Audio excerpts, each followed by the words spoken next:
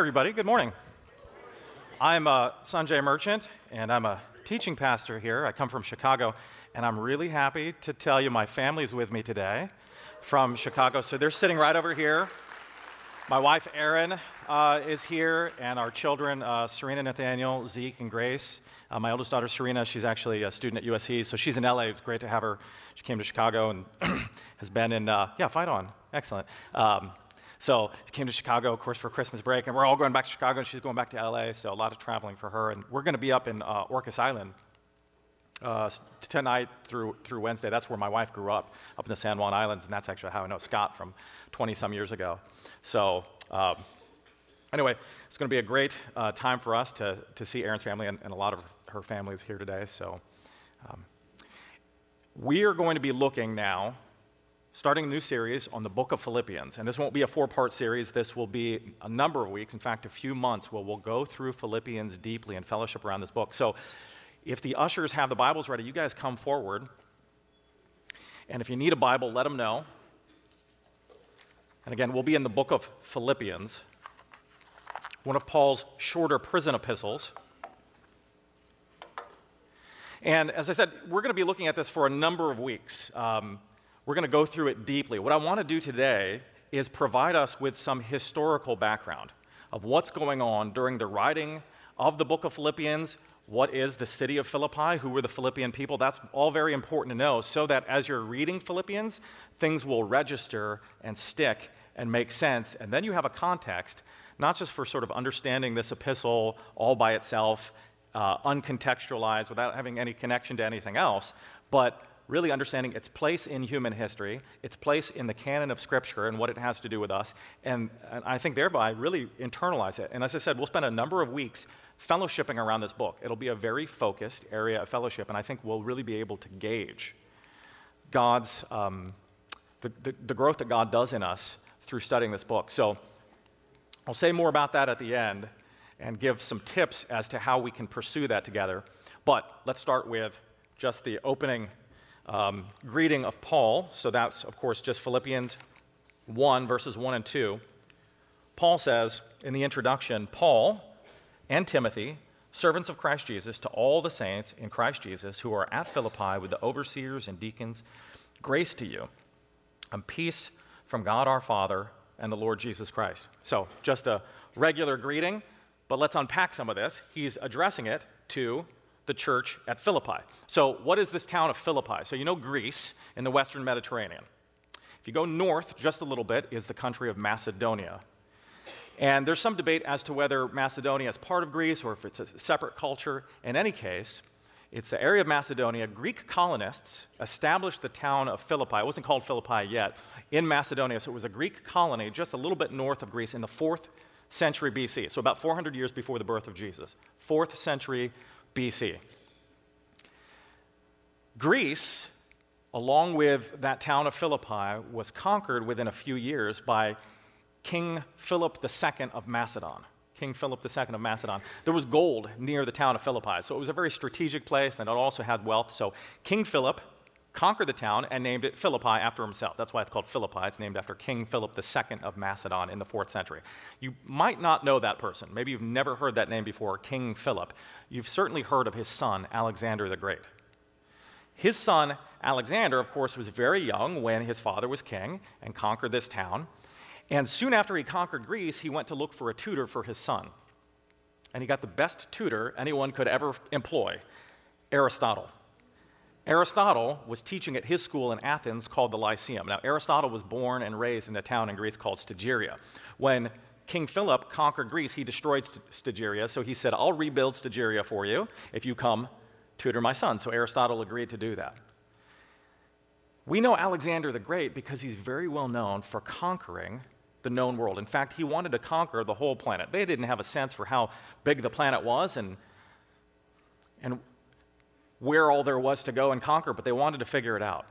And it's not just because Alexander was a megalomaniac and he just wanted to rule the world. Anybody who's like that, these great world dictators and emperors, they're all megalomaniacs. So he almost certainly was that, but he had a deeper reason. And it had to do with the philosophy of Aristotle that he had learned. He wanted to unify the world under one rule, and there was a real reason for it. you have to understand Aristotle's philosophy. And in order to understand Aristotle's philosophy, you actually have to take one step back and understand Plato's philosophy. Plato was Aristotle's teacher. So this is what Plato said. This was his theory of reality. The ancient Greeks wanted to figure out where everything came from, what everything was made of. They were philosophers, but also kind of scientists, kind of sort of natural scientists before the emergence of modern science. So they used the tools that they had, and that's just looking at things and trying to figure them out as best we can. So they pointed out just the simplest facts. For example, there are things in the world, there are natural things, like this horse right here, and this tree, and the sun, and the planet, and stars. Those are all natural things. And they're all very different kinds of things, and we want to figure out what those things are. Now, as we begin to figure out what these things are, we describe certain characteristics of these natural things, and that was the task that they took on. So there are natural things. There are also human artifacts. Those are things that humans produce, like iPhones and hula hoops, right?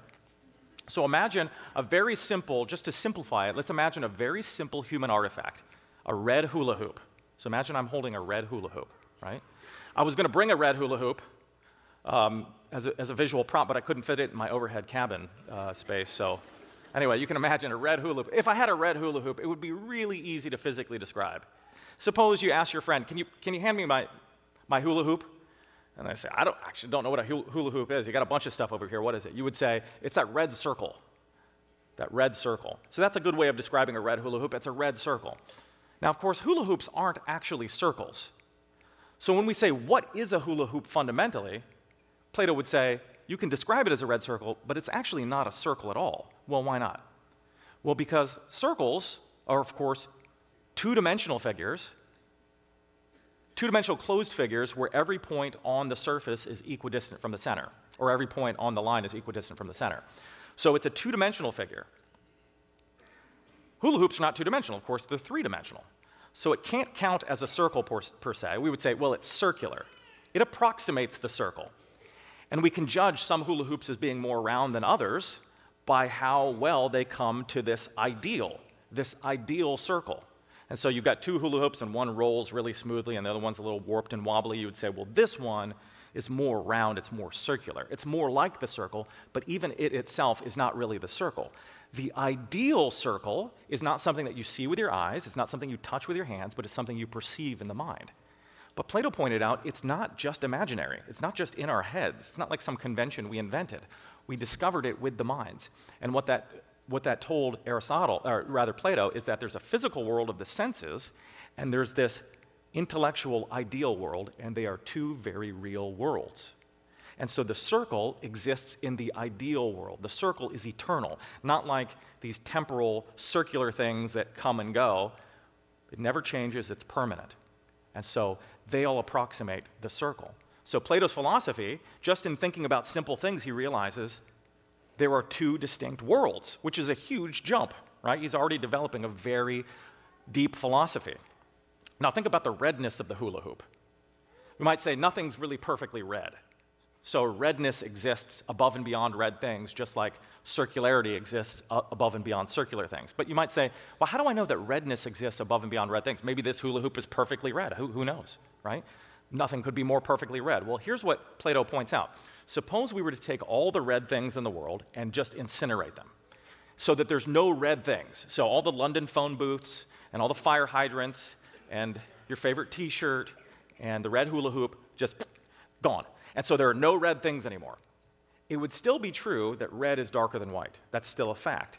Now, if it's a fact, if it's a true statement, it must correspond to an actual state of affairs about the world. So it must still be true that red is darker than white. So Plato would say, well, there are no red things, so where's redness? Redness itself is not a red thing, but it is an eternal ideal that makes red things red. It also exists in this eternal world. So you've got geometric shapes, you've got colors, you've got essences like humanness. No one's a perfect human, right? You're like, nobody's perfect. We all approximate ideal humanity, more or less, in a flawed way. But ideal humanness, so these natures exist in this eternal, permanent world. So you've got two worlds. You've got Uranos, heaven, and you've got the earth. And there's this gap between the two. And so the big question for Plato's philosophy is, how did things on earth made of matter come to be physical, flawed copies of these eternal, perfect things?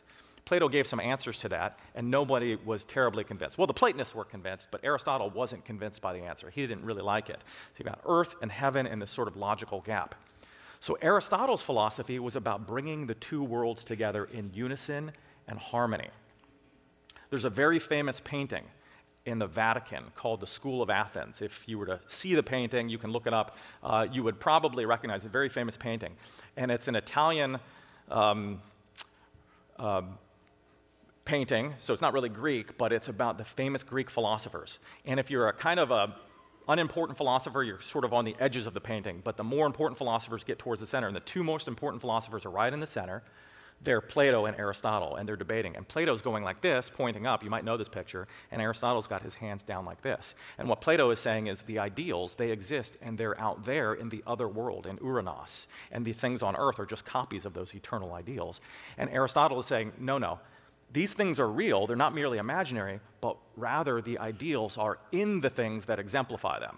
So circularity is actually something that's real that pervades all of the circles. Redness is something that's real and it pervades all of the red things. Humanness is real and it's like an invisible fluid that flows between us. And if everyone were to die and there was just one human left, all of humanness would be in that last person. So that's the debate. That's the ancient philosophical debate that they had. So you see how Aristotle wanted to unify the two worlds and give a coherent, consistent answer so that we didn't have physics on the one hand and theology on the other that were separated. He wanted to bring the two together, and that's Aristotle's metaphysics. It's about bringing physics and theology together into one coherent account. Well, he taught that to Alexander. And so Alexander wanted to bring the whole world under one cultural rule. So he's this Macedonian guy who is a great patron of the Olympics, who wants to prove his Greek heritage, and so he dedicates to all these Greek gods, and he pays for the Olympics, and then he goes and conquers Egypt, and he conquers Persia, and he starts taking on Persian dress because he wanted to unify the world. And again, these are the lessons that he learned from Aristotle.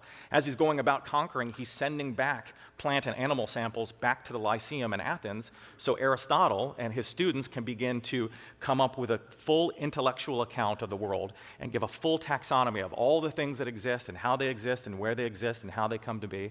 And so Alexander is trying to make real in the world what Aristotle is proving is true in the intellectual world, right? I got to give a lecture on Aristotle's metaphysics at the Lyceum in Athens a few years ago. And so Aristotle is very famous for walking around, and so I'm walking around with some students and giving them a lecture.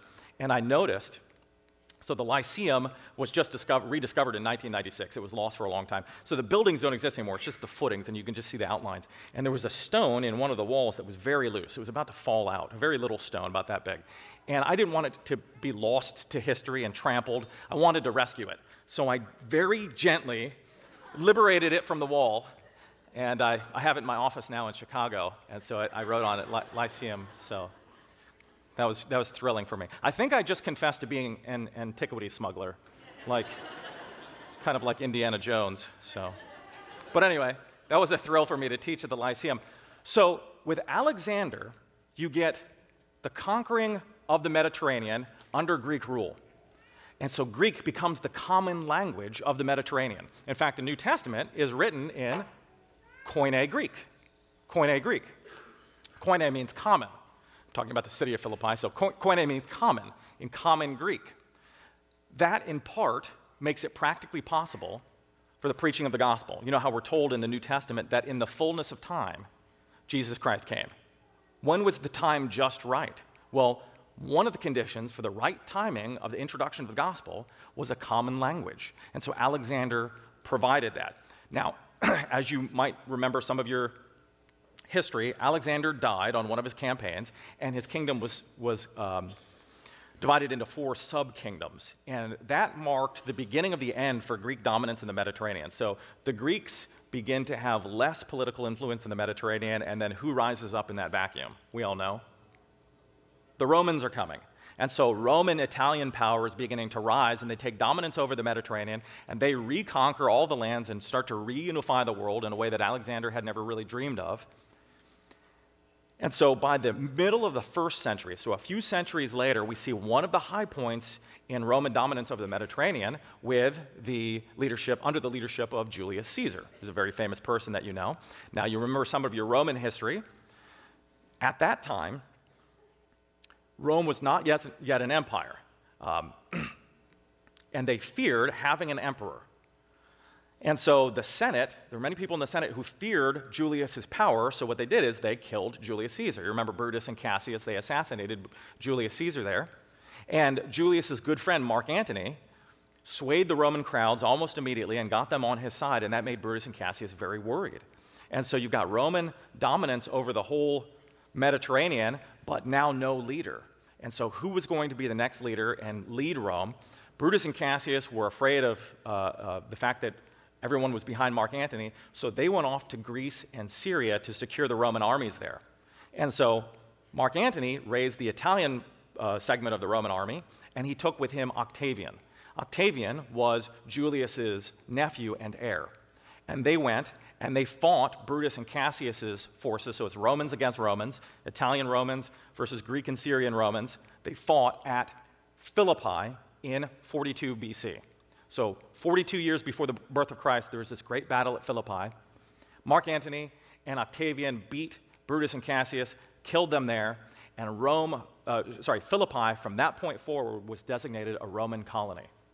So it became a Roman colony in Macedonia. And it became a place where Romans could come and own land. Owning land was really important. And so they were Roman citizens, they got to own land there, and it was a very proud Roman town from 42 BC. So with Alexander, you get the introduction of a common language that makes the preaching of the apostles even possible, 300 and some years later, after Alexander.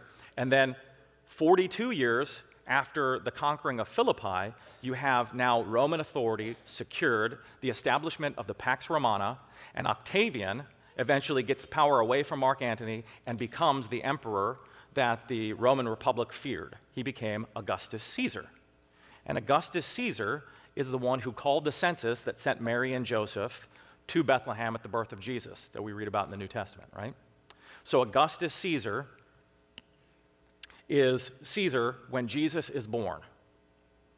And then some 50 years later, Paul is going to walk into Philippi. So that's the background of the city. In order to know what's going on in the book of Philippians, this is something that I hope you'll do, and I'll give some more tips about reading Philippians in the coming weeks. But if you turn to Acts 16, this gives some of the background of the establishment of the church there at Philippi. So in Acts 16, Luke tells us, we already know a lot about Paul's first missionary journey, all the way up into Acts 15. Paul returns to Jerusalem. And then his second missionary journey, he takes Silas and he wants to return to all the churches in the country we would now call Turkey that he had established in his first missionary journey. He goes to Lystra at the beginning of Acts 16, and Lystra was a town on his first missionary journey that he had been stoned and left for dead. So, Paul was this really brave guy. He goes into Lystra. They tried to kill him there. He met a man by the name of Timothy. Timothy was a young man, and he was really impressed with Timothy. Timothy was the son of his mother was a believing Jew, and his father was, I assume, an unbelieving Greek, because it didn't say he's a believer. And so he's perfect for Paul's ministry, because he's half Jewish, half Greek, and Paul is preaching to both Jews and Greeks. And so it's perfect for him, and he wants to take Timothy with him. And so he intends to go around to all the churches in Turkey where he had already evangelized. Well, he gets a vision one night while he's dreaming of a Macedonian man pleading with him to come to Macedonia to preach the gospel. So he wakes up and he takes Timothy and he takes Luke and Silas and they cross over into Philippi. And that marks the first preaching of the gospel that we know about on European soil. And at Philippi, they meet Lydia. Lydia's there, and she's some sort of businesswoman. Apparently, we're told that she sells purple cloth, and so apparently a successful businesswoman, maybe a little bit older, maybe a widow because her husband isn't mentioned. And she learns the gospel from them. She was probably a Greek, not a Jew, but she seemed to be a fearer of the biblical God. She seemed to be a worshiper of the God of Judaism, and she receives the gospel and invites Paul and Silas and Timothy and Luke to her house. And they stay with Lydia for some time as they continue on their ministry at Philippi. Lydia's house was probably the location of the first church in Europe. And in fact, the gospel exploded in Europe, as we know. I mean, that's been part of human history for many centuries now. In fact, it hit so hard in Europe that within 2 years, Emperor Claudius would have to kick all the Jews out of Rome because the debate between Christians and Jews as to whether Jesus was the Messiah had totally disrupted commerce in Rome. I mean, the biggest city in the world. Can you imagine that the debate over whether Jesus was the Messiah or not shut down the New York Stock Exchange because people were fighting so much? He is the Messiah. No, he's not. You're insane. If that were to shut down the New York Stock Exchange, it would be a real political problem. That's what was going on in Rome because they were debating this so hard. The emperor didn't know anything about it. He just thought it was some intramural debate, some weird monotheistic religion from Jerusalem. I don't know what these guys are talking about. Just kick them all out. And so that happened in just a few years after Paul entered Philippi. So he stays with Lydia at Philippi, and then you'll remember a very important episode happens. He and Silas are going around preaching, and they encounter a girl filled with a demon. And she could tell the future. And so she was a slave, and her slave owners, would use her to tell people's fortunes. And they got a lot of money out of this. Well, Paul cast the demon out of her, and her owners were really unhappy about this because they lost financially. So they went to have him arrested. And the accusation in Acts 16:21 is that Paul and Silas, they say, these men, they advocate customs that are not lawful for us Romans to accept or practice. So notice that at Philippi, they consider themselves Romans, not Greeks. They are Romans. They are descendants of Italian military, is what they are there. In fact, Luke still calls it a Roman colony. And so they have them beaten and arrested and placed in prison. And you hopefully remember this story. There's an earthquake there that night, and the doors fall off the hinges. And so the Philippian jailer goes to kill himself because if anybody escapes, he's a dead man. So it's over anyway, so I'll kill myself. And Paul realizes what he's going to do, and he says, don't do that. We're here. Don't kill yourself. Everything's okay. So the Philippian jailer runs in, and he's shaking. He was just about to take his own life, and he asks Paul, what should I do to be saved? And so he receives the gospel right there. So in the Philippian church, we know at least the first two members of the church were Lydia and the jailer, and probably the jailer's family. So it's a very small church. Undoubtedly, there are some other people. Well, they realize, what they've done. They've sort of unjustly arrested these guys, and so the next day they say, well, you're free to go. And in Acts 16:37 and 39, Paul says this. He said, no, hold on. These guys have beaten us, uncondemned men, who are Roman citizens, and thrown us into prison. And do they now throw us out secretly? No. Let them come and take us out. Let them come themselves and take us out. The police reported these words to the magistrates, and they were afraid when they heard that they were Roman citizens. So they came and apologized to them, and they took them out and asked them to leave the city. Sorry, I'm one behind. The church of Philippi is what we're talking about. So why did Paul want to meet with the magistrates? He said, you're going to have us beaten, thrown in prison, and now just tell us to quietly go away? No. Have the magistrates come release us themselves. Why did he want to do that? He wanted to register a formal complaint. No. Why did he want to do it?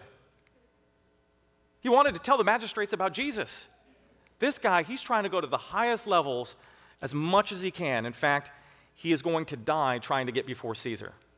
And so he wants to tell the magistrates about Jesus, but notice how seriously the Philippians take their citizenship. When they realize these guys are Roman citizens, they are really worried because citizenship is very, very important. And I hope that we all value our citizenship. You might not be a U.S. citizen, but citizenship, wherever you're a citizen, is very important because you are a common stakeholder in a common culture, and even we all have a stake in the wealth, the material treasures of this country. If you go to Washington, D.C., most of the museums are free. You go in, you're like, who do I pay? You don't pay anybody because this is ours. We own it. It belongs to the people of the United States. And if you're one of those people, it's yours. You get to walk in, right?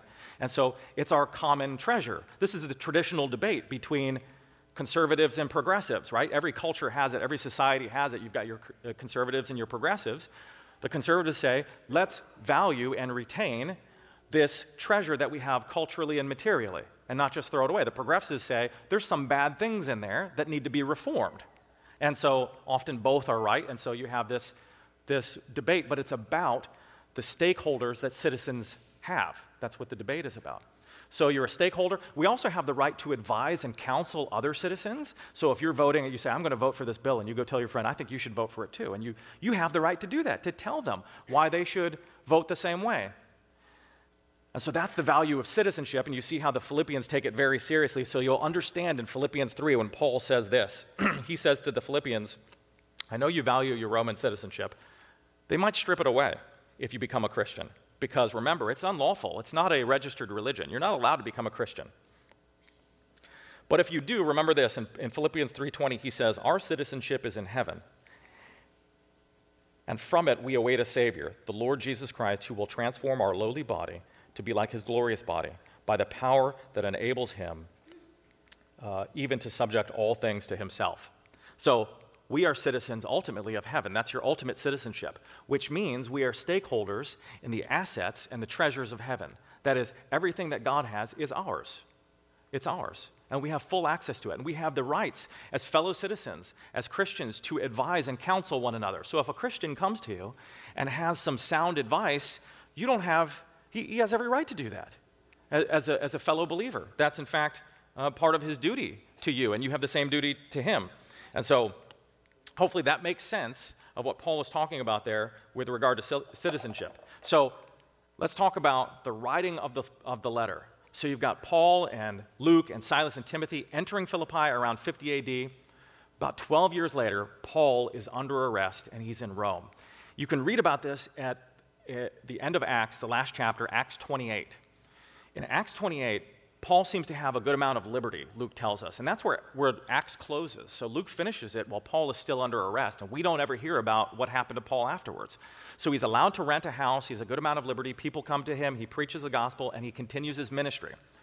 By the writing of the book of Philippians, it seems like things have become more restricted, and he knows he's probably going to be executed. He talks about his martyrdom a few times in Philippians. So this is 100 years after the Battle of Philippi. He's arrested in Rome, and he talks about their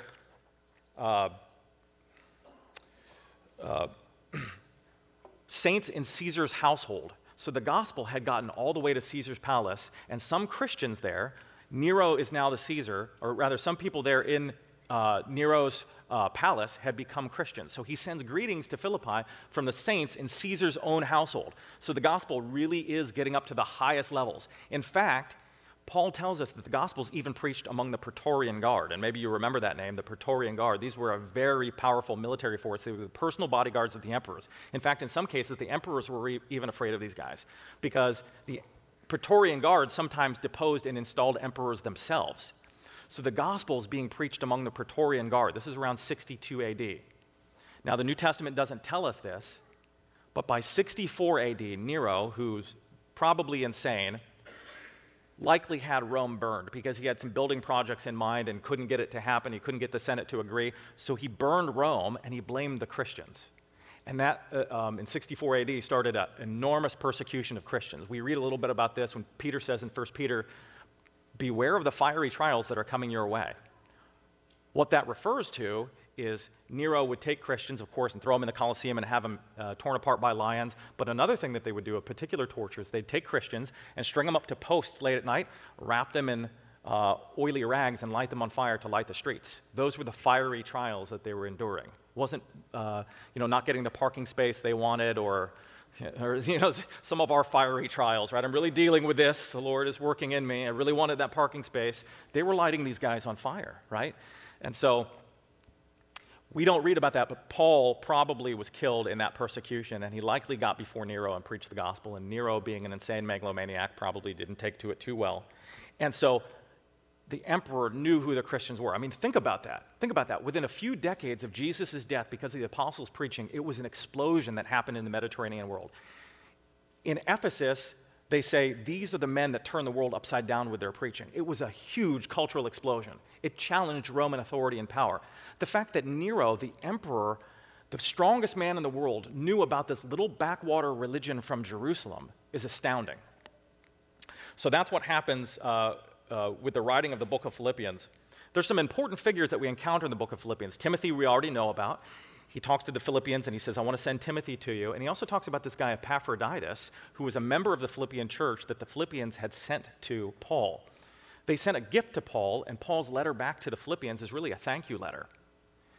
And so he says, I want to send Epaphroditus back to you because Epaphroditus nearly died ministering to me, and you were really worried about him. So I want to have Timothy so he can tell you how everything's going with me and how well the gospel is being spread here. And I also want to send Epaphroditus back so that you're not worried anymore. So Timothy and Epaphroditus are going back, and the content of Paul's message, the theme is joy. So we're going to focus on why Paul is talking about joy and what he has to say about joy in the coming sermons in this series. But it's so weird that the book is about joy because he's under arrest and he's just about to be killed. And it just seems that's the wrong subject. There's so many good things that you could talk about. Joy seems so off topic. Why is he talking about joy? You might talk about, so if I were under arrest and about to be martyred for Jesus, you might talk about God's justice and vindication for the righteous, right? Like Psalm 103 or the Sermon on the Mount. God's love of the oppressed. He doesn't talk about that because he knows that he is vindicated in Jesus Christ. He's justified in Jesus Christ. And he will soon be raised to life in Jesus Christ. And he's looking forward. He's not looking back. He's actually thinking deeply about his death. In fact, in Philippians 1, he says, almost flippantly, for you Philippians, I can stay with you because I know you need me, and as a spiritual father, I want to stay with you. But on the other hand, if they kill me, that's even better because then I get to be with Jesus. He's not really crying over it. He's actually kind of, almost in a flippant way, looking forward to it. You might think that he would talk about, death and the impermanence of life, like the book of Ecclesiastes, but he's not looking back. He's not thinking about death. He's thinking about his eternal life in Jesus Christ, and so he's joyful. He says he rejoices. You might think about, how about another good topic, like really dealing with regret and anxiety. That might be something important to think about. That'd be a really good occasion to write on that topic. He doesn't use the occasion for that purpose. He doesn't have any anxiety. He has the peace of God which rests upon him, because he really is thinking about what comes next in his life, the resurrection that he faces, that he'll have in Jesus Christ. So here's my quick summary. I just want to give you a quick summary and then a few tips about reading Philippians in the coming weeks. Here's a quick summary of Philippians 1, what Paul has to say. Paul greets them with Timothy. He thanks God for the lasting partnership of the Philippians, and he affectionately praying that they abound in love and wisdom, blameless at the coming of Christ, and filled with his righteousness. Confident that God will complete the work he began in them, Paul reports that his imprisonment in Rome has served to promote the gospel among the Praetorian Guard, embolden earnest believers, and even provoke spiteful individuals who want to worsen his punishment to spread the gospel. He is confidently unashamed, whether he lives for the benefit of the Philippians or is martyred to be present with Christ. He encourages them to likewise bravely live in accordance with and contend for the gospel in unity, as proof of their status in Christ. In Philippians 2, he says that believers must be unified in mind and love, respecting one another by imitating Christ, who, though equal with God, became a humble servant. Because he endured the cross, God exalted him such that everyone will confess his lordship to God's glory. Paul entreats the Philippians to joyfully pursue salvation, serve without complaining or disputing, and adhere to the word of life, whether he is present, absent, or martyred. He hopes to send Timothy, his faithful helper, to gather a report of their welfare, and Epaphroditus, a supportive Ephesian, who nearly died while serving Paul, to ease their worries.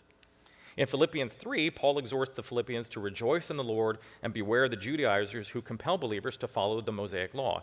He insists that his religious credentials as an observant Jew, while greater than those of the Judaizers, still pale in comparison to the righteousness which comes by faith in Christ, from God by faith in Christ, by which we know him, the power of his resurrection, fellowship in his sufferings, are conformed to his death, and attain resurrection. He encourages believers to follow his example, pursuing Christ-likeness and awaiting transformation by his power.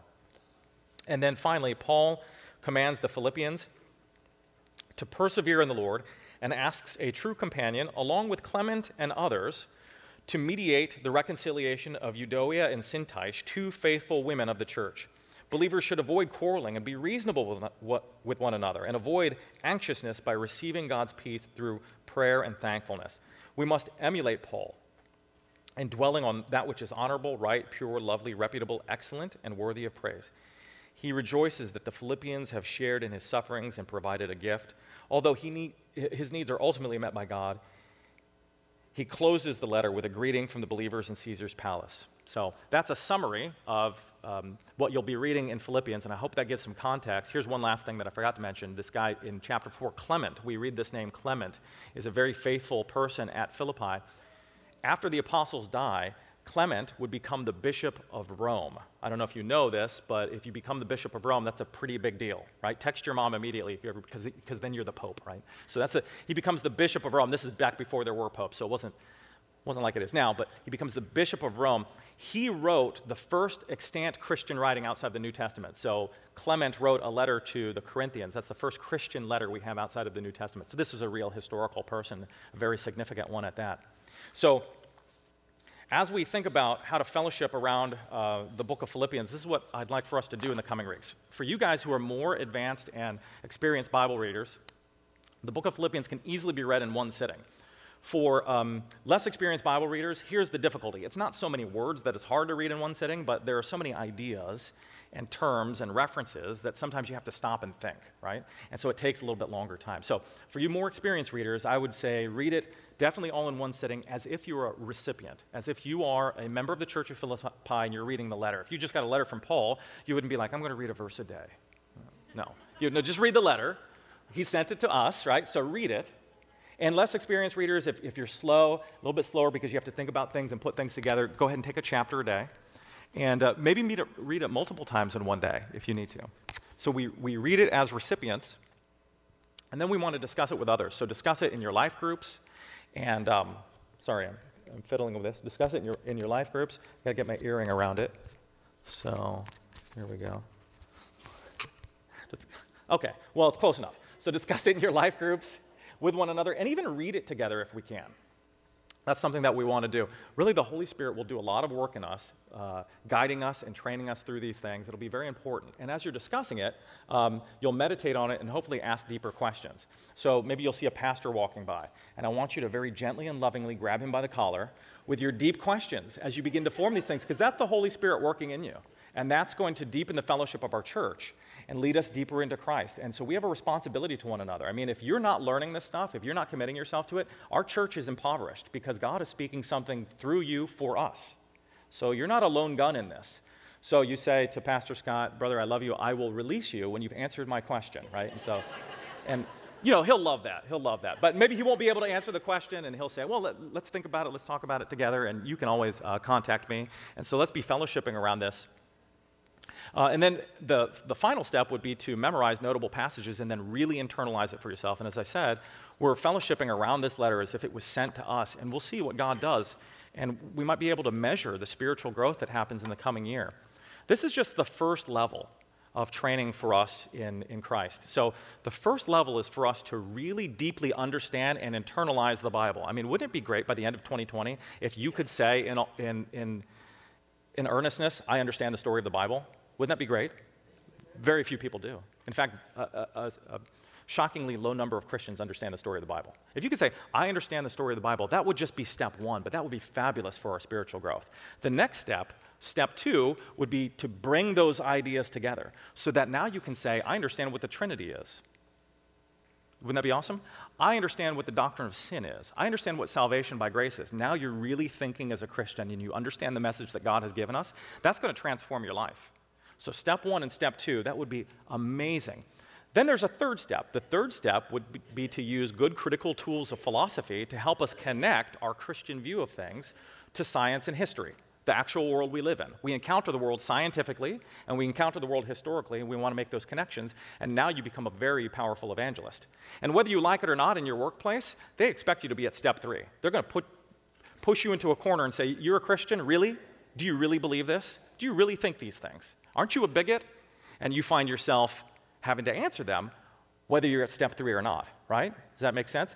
We definitely want to wire step one, and we're going to start with Philippians and really deeply think about these things. And I hope it's really edifying to you and you really enjoy it and you really grow a lot. I want to ask the worship team to come forward and lead us now in worship. So what we're going to do right now is we're going to ask the Holy Spirit to begin this process for us. In Acts 16 and forward, Jesus says that I'm going to send the Spirit, and He will guide you, He will train you, He will teach you, He will lead you into all these truths by reflecting and meditating on the teachings of the apostles. Acts 2, the early church, they devoted themselves to the teachings of the apostles, to the breaking of bread, to fellowship, and to prayer. And so we're going to devote ourselves to the teaching of Paul in Philippians by the guidance of the Holy Spirit and allowing Him to transform us. So we're going to turn our hearts towards the Holy Spirit, and Josh is going to lead us in a benediction.